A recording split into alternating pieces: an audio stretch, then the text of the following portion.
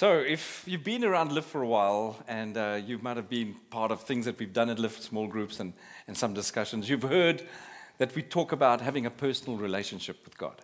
Now, that term generally actually could mean many things within the Bible. For some, it could be as God has been your friend, or that He's your father, or that you, as a teacher, that personal relationship that we have with God. But there's one term that it's also personal relationship with God, but we don't often use it in the same context or often. You won't hear us speaking about that when we're talking to one another. And that is to have a partnership with God. Now, you're asking me, Ken, what do you mean by partnership? I know partnerships that I have with contracts with third parties. Each of us commit to different parts. We're committed to do certain things in that partnership, and those partnerships are driven by those commitments. And I'm saying, yes, it's kind of like that partnership, but so much more. A partnership means for me that I'm entrusted with something that I've committed to, and that other partner is entrusted with something that they're committed to. And one keeps those commitments in the partnership. And when you break those commitments, you break the partnership. And I thought, well, how do I kind of bring it a bit more personal to me? So I thought, let me talk about my personal, very special partnership, I'm just using those terms, with my beloved wife. I've got permission to do this today. So, but she doesn't know the content, so I'll deal with it afterwards. So we have this special partnership, my wife and I. And we made these promises to God. We made commitment between God and one another. And there's this commitment is part of our partnership. And how I actively demonstrate my commitment is through actions and the things I do. And what we also find in this beautiful partnership is that daily, in those actions, they're kind of tested. And to be honest, in most of those cases, I'm required to serve and humble myself and put myself really second. And you can say they're kind of like tests. Some are big and some are small. But they are there to really show my commitment to this very special partnership that I have with my wife. The thing is, in these daily tests, I must be honest, that whenever there's something that I've got to do, not ever, but let's not put it that strong, but most of the time, whenever I feel I've got to do something in that partnership to show my commitment to the partnership, I have this supernatural, amazing way to think of another way which seems faster, easier, which I can argue very well, I can justify very well, and I could force, if I wanted to, towards my wife. But honestly, whenever I do that, I know in my heart is hollow. There's an emptiness because, to be brutally honest, I'm breaking that special partnership with my wife. Because, truth be told, choosing that way to address those tests, I'm really just giving in to my sinful self. And that is really 90% of the time the case with some of those scenarios. It doesn't happen all the time. And she's giving me a yes, it's not all the time. But she shows grace in those moments for me because honestly, sure, we've made commitments to God. And when I really mess up, that's what we hang on. And it's just beautiful. But that's the reality of some of the tests in our partnership. There is another part, which is a smaller part, and I can honestly say that happens as well. And that is where I face tests in our relationship, but I know for a fact that test that is put before me is not from flesh and blood. It's something that's happening that in that moment I'm feeling that this is just seeming so attractive, so easy. But in my heart, I sense that the Word of God is telling me this is not what Jesus would do. And I know then that I'm battling, because it is a battle. And it's in those moments that I'm committed to not follow those easy opportunities which actually turned out to be a trap. And really what I wanted to share today is that in the Bible, we see in all these different stories exactly this. tests that are opportunities and tests that are a trap. And so what I want to do this morning is I want to look and show us about how God uses this personal, special relationship, partnership with us as individuals, and how he does it in the Bible, and how he shows us, I'll let the guys just sort that out. And what I want us to also try and do is just show you in the Bible, not only that he has this personal and very special relationship, but how he also shows us how he tests that commitment with people and individuals in this Bible, and what it means, and how they've actually experienced, and how they've reacted to that test. This is something that is so clear and so wonderful, and it helps us, as we look at things in our lives, to deal with those tests in our everyday life. And so what I thought to doing is just look at some of the stories. And I thought I'd go in the beginning of the Bible, and we look at the first story in the Bible, and we find that in that story, God created this beautiful, wonderful earth, and he shares it with all his creatures. And then he decides to let Adam and Eve really partner with him to rule over and allow this beautiful earth to really blossom. He lets them run the story. He lets them run this partnership for them. He entrusts it to them. And what we then see, of course, in the story, that the story explains how they respond to that. So what I thought of doing is just looking at two specific scriptures. The first one is, I want you to see the partnership. I want you to identify exactly there where there's this commitment. And then later we'll look at how they actually are tested in this way. First place is in Genesis chapter 1, and this is in verse 28. And the Lord says, and we just sang this as well this morning. I love it when that happens, when the songs tie up with the message. And God blessed them, and God said to them, be fruitful and multiply, and fill the earth and subdue it. He says, and have dominion over the fish of the sea, and over the birds of the heavens, and over every living thing that moves on the earth. There's a partnership, and there's specific commitments made in that partnership. He also goes on in Genesis 2, verse 15, to give a specific command. And he says, the Lord took And the Lord God took the man and put him in the Garden of Eden to work and to keep it. So if you look at those two scriptures in the beginning of this relationship in the story, we see that there are specific roles within the partnership. The first one is that God gives the earth and all its splendor, and the part that Adam and Eve have to play is to subdue it and to work it. Now, at that level, it's kind of clear, but this is really, if you just allow yourself to think a little bit deeper into what God is actually testing and what God is actually asking them. And I wrote it this way. He says that the part that Adam and Eve have to play in this commitment is that they need to trust why.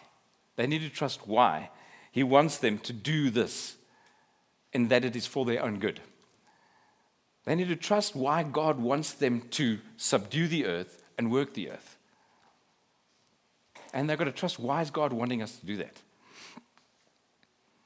But, and this is so true for God's character, we see clearly in the story, in the next part, that God tests the commitment of this partnership. And we find that in Genesis chapter 2, verses 16 and 17, and I'd love to read that as well. And the Lord God commanded the man, saying, you may surely eat of every tree of the garden, but the tree of the knowledge of good and evil you shall not eat. For if in the day that you do eat of it, you shall surely die. So if you just read it, what is God saying is the test. If they eat of the tree, that specific tree, all other trees, including the tree of life, this tree, if you don't eat it, you will surely die. If you kind of take it one step a little bit lower, or just kind of break it up and amplify it a bit, what God is doing is he's testing their loyalty.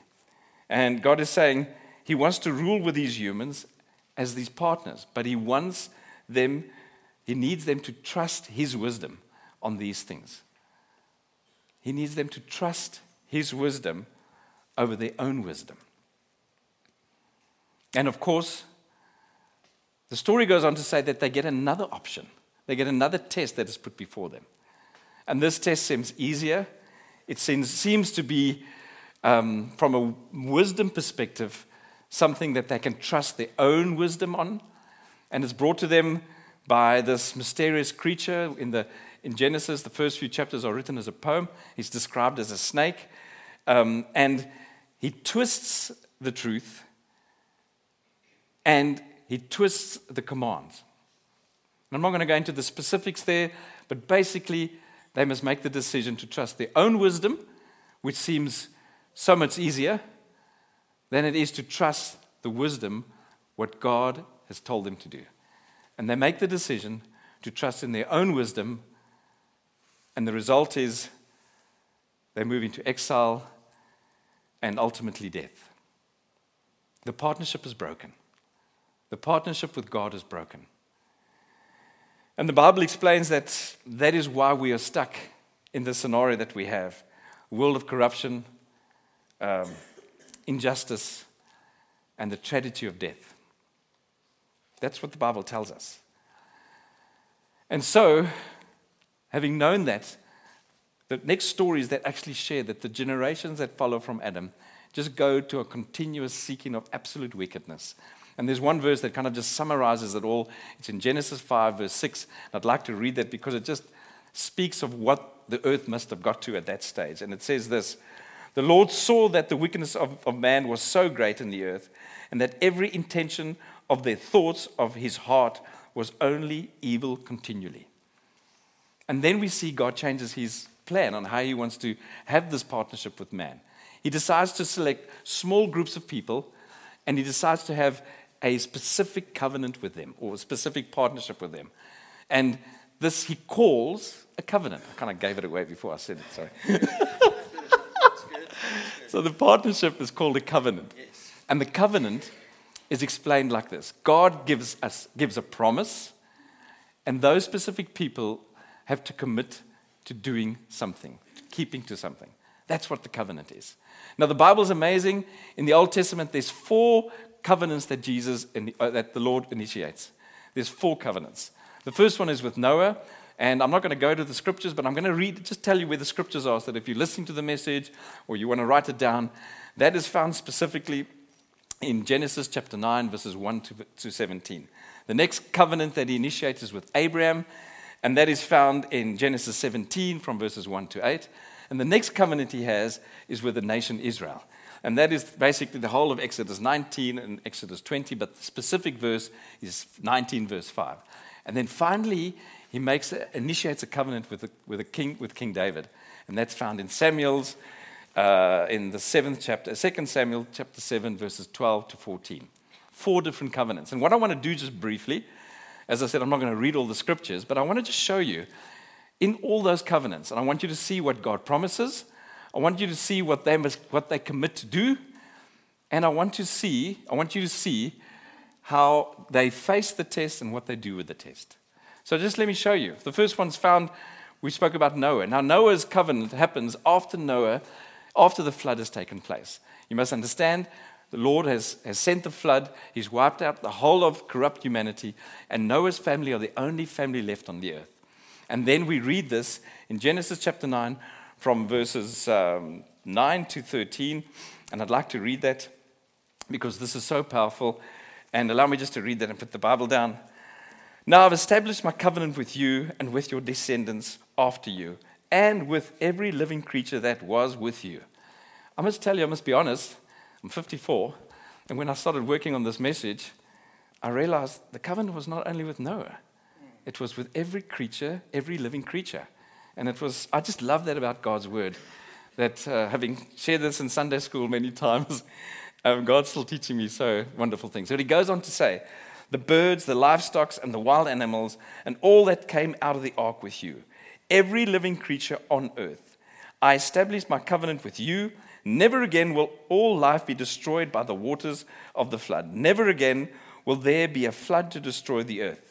And God said, 'This is the sign of the covenant I make between me and you and every living creature with you. A covenant for all generations to come. I've set my rainbow in the clouds, and it will be like a sign of the covenant between me and the earth.'" So let's just see what is the promise there. God promises to be faithful, and even though he knows that humans won't be, he promises to be faithful and never destroy the earth again with water. What is the commitment that Noah had to make and all creatures? This is a very special covenant. There's nothing that they were committed to do, which sets this covenant actually apart from everything else. And I kind of paraphrase it like this. So God, knowing that humans will continue to do evil, and despite that, I'm not going to destroy it like this again. Instead, the earth will be a reliable place for us to work together. Kind of a summary of God's heart with that specific covenant. The next time we hear of a covenant that God initiates is with Abraham. He was called Abram first.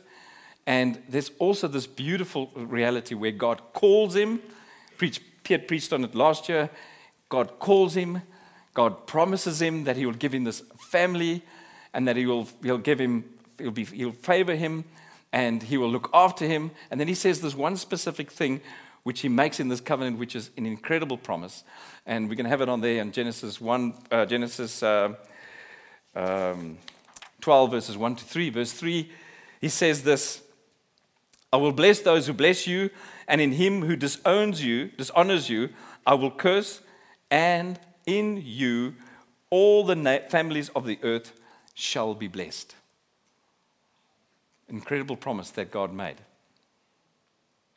And what God says Adam must do in this promise is quite amazing. God says he must trust him. I want you to remember the word trust him.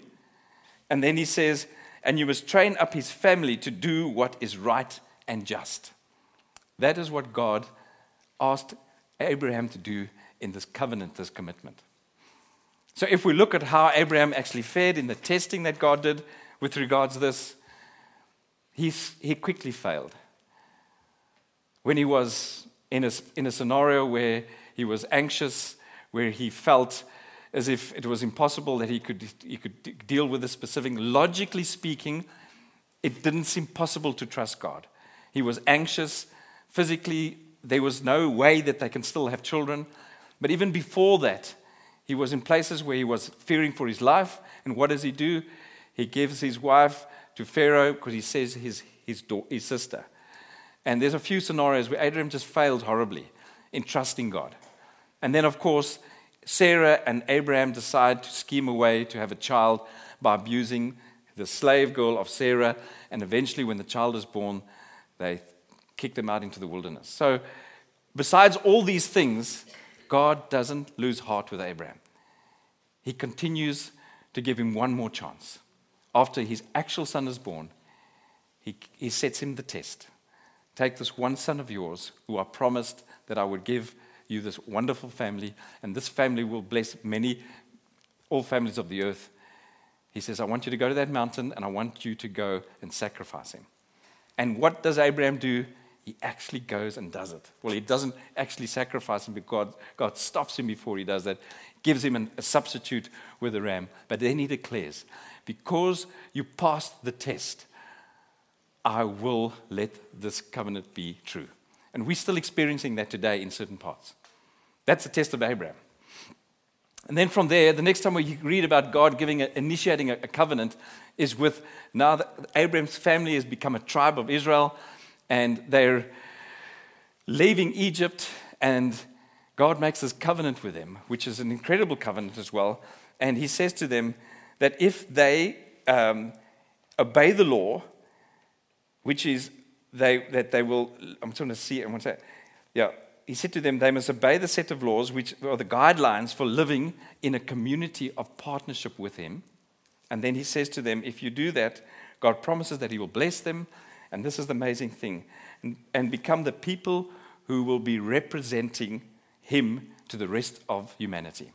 Incredible promise. And the way they follow that promise, of course, with their testing in the wilderness for 40 years, they fail horribly. They don't follow the law. They break the law. They start despising God. They even declare that God has taken them into the wilderness for them to die there. And what happens? Every one of that in that generation does not see the promised land except for Joshua and Caleb. And that's how that covenant was never really fulfilled. And then finally, you have this covenant that was with David. It's found at the end of David's life. It's also found, as I said, in 2 Samuel's. And in this, David is asked that he's the ruler, and he's asked that David and his descendants to partner with him by leading Israel and obeying the law and doing what is just and what is right. So David and his descendants must follow the law, and they must do what is just and what is right. And that's what God asks of them to do. And then this is the promise, if they do that one of David's sons will extend the kingdom of God and rule with peace and with blessings. There will be let me say that again. One of David's sons will come and extend God's kingdom of peace and blessings over all the nations. Yeah. Incredible, incredible blessing. Wonderful. And so they break it, of course. They break the covenant. They start worshiping idols. They do the most horrendous things, the most atrocious things that you can think of with the different kings. And we read that they completely get rejected, and they get moved into exile, and the nation is scattered. But then we hear this, that the prophets start saying that God will renew his covenant, even although Israel and Judah had failed. Yes. And we read this in Jeremiah 31, verse 31. Very easy to remember, and it's a wonderful promise.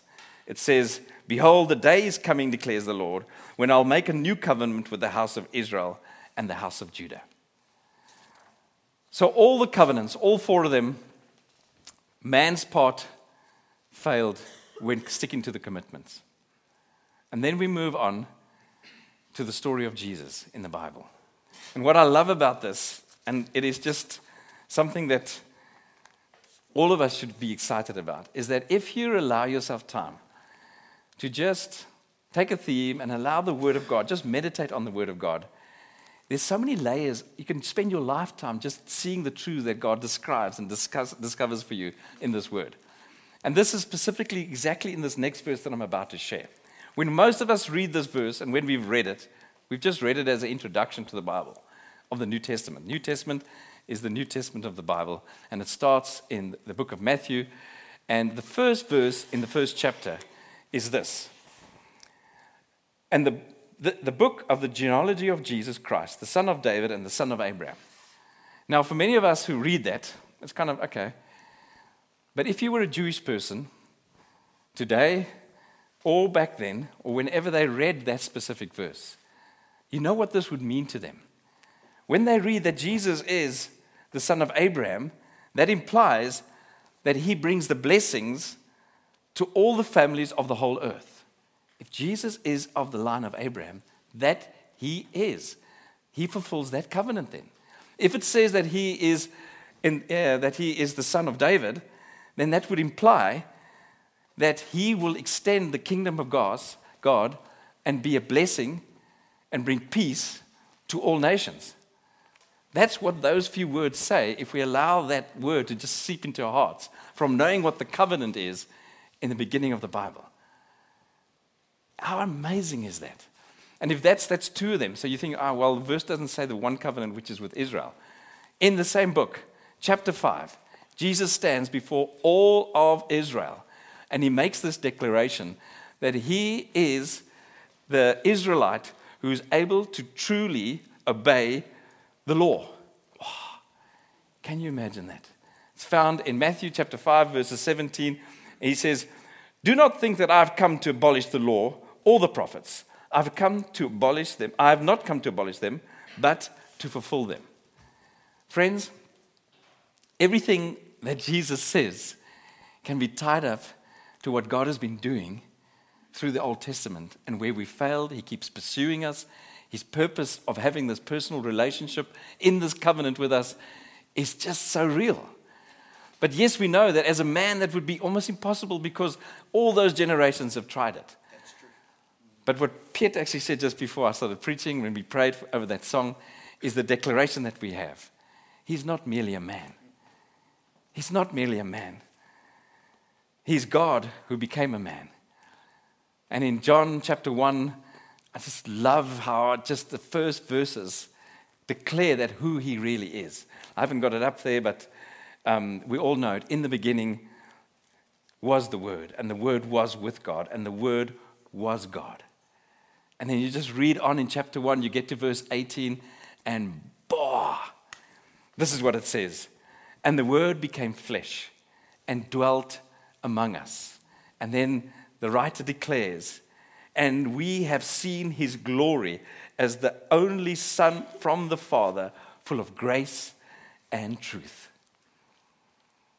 What the Bible is telling us, and where we have to get to in this beautiful, wonderful time that we spend dealing with the things that we do, is that God says that he made a way where we supposedly could have, but failed.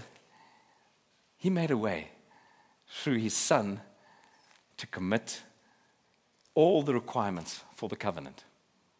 And with that, friends, we're able to have an ability to have that personal, wonderful relationship with God. He made the way through fulfilling this covenant. And that's why when we're together and we have communion again, and when you hear it read, that when we take this cup is the cup of the new covenant in my blood. Friends, we are declaring this to everybody. When you read somewhere in the Bible and it speaks about the new covenant, this is what it means. We have this ability to know and have this relationship with the Lord. And it's him that makes it possible for all of us to have that. Now, God's faithful and he doesn't change.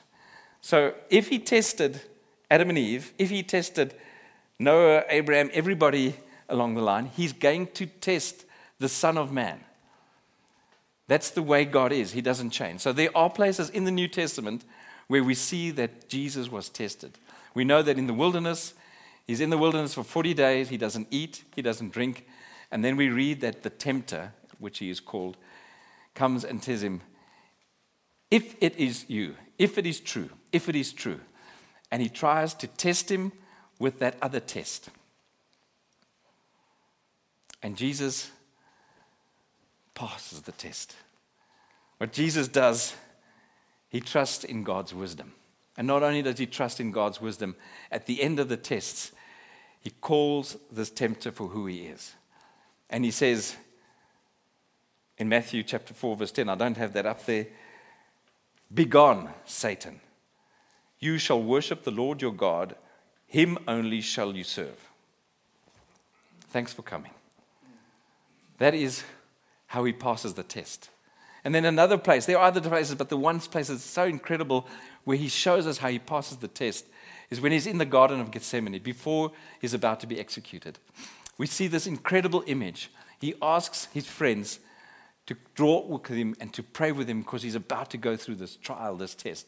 And it's so articulated beautifully. And we read that specifically in Matthew from verse 38. And I want you to hear Jesus' heart as he's speaking to his friends and as he's prepared to face this test. And he says, then he said to them, that was his three friends, "My soul is so very sorrowful, even to death. Remain here and watch with me." And then going a little further, he fell on his face and prayed, saying, "My Father, if it is possible, let this cup pass from me. Nevertheless, not as I will, but as you will." This is the good news, friends. Jesus shows us what it takes to pass the test. The test you and I are facing daily.